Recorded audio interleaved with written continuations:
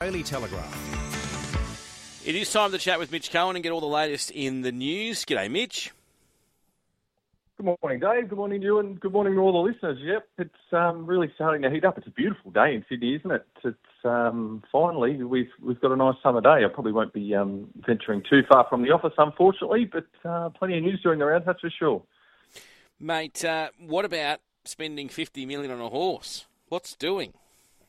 50 million might actually be light if that's what, if everything comes to fruition, Dave. It could be, I understand, as much as 60 million potentially. Wow. If all the T's and C's hit the mark. Obviously, we're talking about Storm Boy, the brilliant Magic Millions winner, unbeaten Magic Millions winner, and Golden Slipper favourite. Now, this deal isn't done yet, Dave. But it's understood it should be done in the next 24 to 48 hours that Coolmore win the race to sign Storm Boy. We're not in the NRL codes, are we? To purchase Storm Boy, the majority sharing Storm Boy, obviously, and obviously a big future stud career. Now, Storm Boy, obviously, out of Justify, obviously a Triple Crown winner himself, and a horse that Coolmore obviously stands. So he's a brilliant son of one of theirs. It makes sense that they'd want him, but there was a bidding war for this fella. Obviously, he's probably the smartest 2-year-old colt in Australia at the moment. Not obviously, he certainly is with runs on the board. But look, at the moment, it's a fee that looks probably around 20 million, I understand. But with the proviso, if he wins the Golden Slipper, that will go up further. And then if he wins the Triple Crown, that'll go up further again. So if he reaches all those targets, which they are targeting, 60 million could be approaching his thing, which would make him the most expensive racehorse ever sold in Australia. Now, what would you do with 60 million, Dave? What would I do with 60 million? God, I'd be on an island somewhere. Have to be. But I tell you We're what. already on an island, after all. Yeah, very, very well played. I'd love to know the, obviously when you talk about, the value of a house, right? So, and obviously it's all opinion-based, but you can go, right, well, the house is in this location, it's got this many rooms. Why that value? So obviously, and obviously it might not be able to be answered by you, Mitch, and I'd have to get, a Tom Magnier on or someone from the breeding game, but why that horse would be worth 60? Purely because they, the service fee and the amount of mares they can get, or it's just fascinating You'd have to say, Dave, it is fairly indicative of the market we put ourselves in as an industry, though. I mean, you look at every sale now, the sale prices go up and up and up. So it stands within reason that so do the price of the stallions. So does the price of everything in the sport, which is probably something that, eventually we certainly have to get to a tipping point of how high they go up. Now, you look at the horses that won the Golden Slipper, the likes of Vancouver and Piero, they were rumoured to be around the $40 million mark. So that was a fair few years ago now. Piero was over a decade ago now that he went through, the Slipper series and the 2-year-old juvenile series unbeaten. But still, it's a lot of money. It's a lot of money for a horse. At the moment, it hasn't reached that 60 million mark. Obviously, you've still got to tick those T's and C's. But as I said, it's sort of part and parcel with the game now. Everything's pretty pricey. And it's a lot of money for a horse that's only won a restricted race on the Gold Coast. Yes, it had the time on the clock, and yes, it was visually very impressive. But is there something back here in Sydney that can match motors with him? We've only seen him a couple of times. And the other thing too is, I guess a lot of money for. I know he's got the old man behind him and breeding, but it's a lot of money for a horse that we don't know whether he can throw good young horses. So but I guess that's the breeding game in general. You just don't know. Well, that's right, and it should be stressed that the deal hasn't been confirmed yet, and he also hasn't won these Golden Slipper and ticked the other boxes. So at the moment, it's sort of in the realms of 15, 20 million, which is still a lot of money for a horse that's won Magic Millions 2-year-old classic, mind you, as you said, with good times and things like that. But obviously, Gay and Adrian, we've seen have how many smart colts in their stable? It seems like they've got a new one every week now.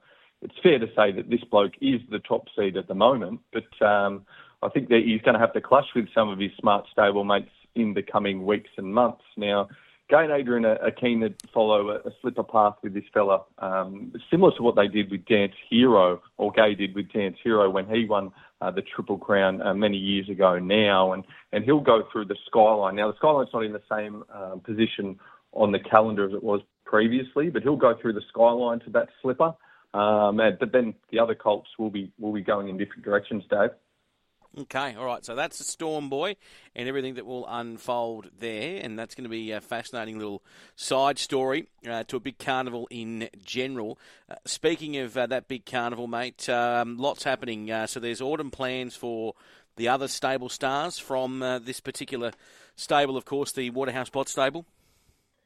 Yeah, we saw so many of them trial on Monday, Dave, that of note, obviously, Espionage, obviously a terrific winner of that Breeders' Plate, and Shangri-La Express, another unbeaten colt who was unbeaten. Now, those two are probably going to follow a similar path through the autumn, looking through that Silver Slipper, Todman, Golden Slipper path. So that'll certainly, obviously, been a path that has produced plenty of slipper winners in the past, and will certainly see where those two measure up. Another horse that stepped out was Prost, who won the heat that Shangri-La Express was in.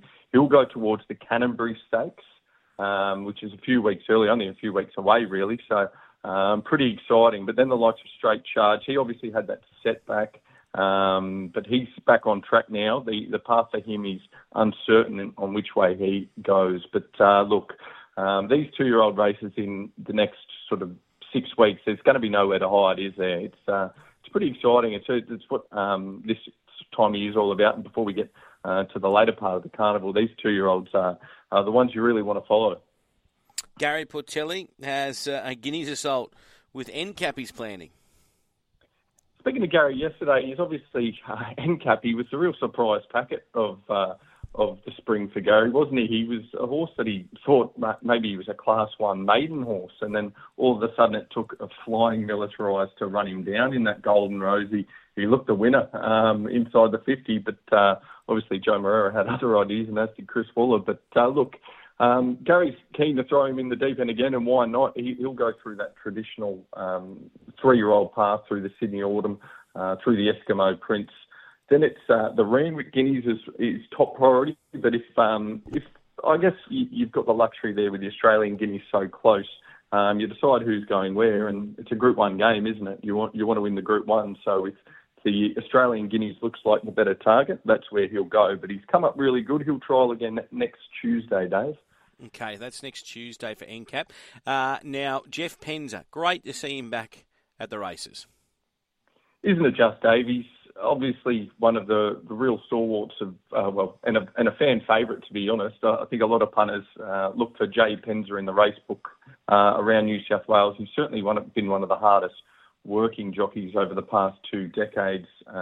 One of the most prolific in Australia, really. He's ridden over 2,000 winners. There's not many that can say that. Now, he's been on the sidelines since we know that pretty horrific fall at Taree at the end of October, which saw himself, Lachlan Scorse and Courtney Vanderwerf all unfortunately taken to hospital. He fractured a few ribs, spent a few days in hospital. He told me yesterday that it wasn't as bad as it sounded. He had people calling him thinking it was really bad. But he said it was just one of those rib injuries, which is obviously very, very sore at first. But once you got through that initial period, he's come along quite well, and he's felt good for a couple of weeks now. But he's just waited that 3-month period. That 3-month period ends on Monday, so he'll be straight back in this shuttle on Tuesday at Goulburn, which is great to see. He's actually got to have a little bit of a Christmas New Year period off, which is nice for Jeff. I'm sure he doesn't get many of those. But yeah, a frustrating few months. He obviously had that broken collarbone before that fall. So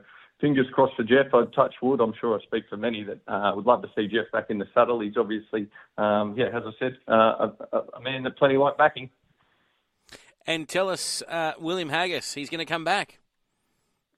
He is going to come back, Dave, and isn't that good news? Obviously, he's really had a great run of our Sydney carnivals. He keeps coming over here and stealing our autumn loot, doesn't he? But why wouldn't he come back? He's obviously started with Dave a few years ago, winning back-to-back, and then came over last year with Dubayana. And it looks like Dubayana will be coming back to follow a similar path through the autumn as he did last year, Dave. That'll be the two Group 1s, hopefully, that they'll contest, culminating with that Queen Elizabeth Stakes, where he's a clear 450 favourite now, with a few horses heading in different directions and things like that. But he'll be the horse to beat again if he comes over in any sort of form that he was last year, because he just was so brilliant. I dare say Tommy Marquand would be on the plane as well to ride him. There also could be a chance that Desert Hero comes over for the Sydney Cup, Dave. Nothing confirmed there, though. Desert Hero, obviously owned by the great King Charles III. So that'd be interesting if he had a Sydney Cup runner. Very much so. Great to talk with you, mate. Look forward to chatting later in the week, all right? Cheers, Dave. Mitch Cohen there from the Daily Telegraph. We'll be back very, very soon.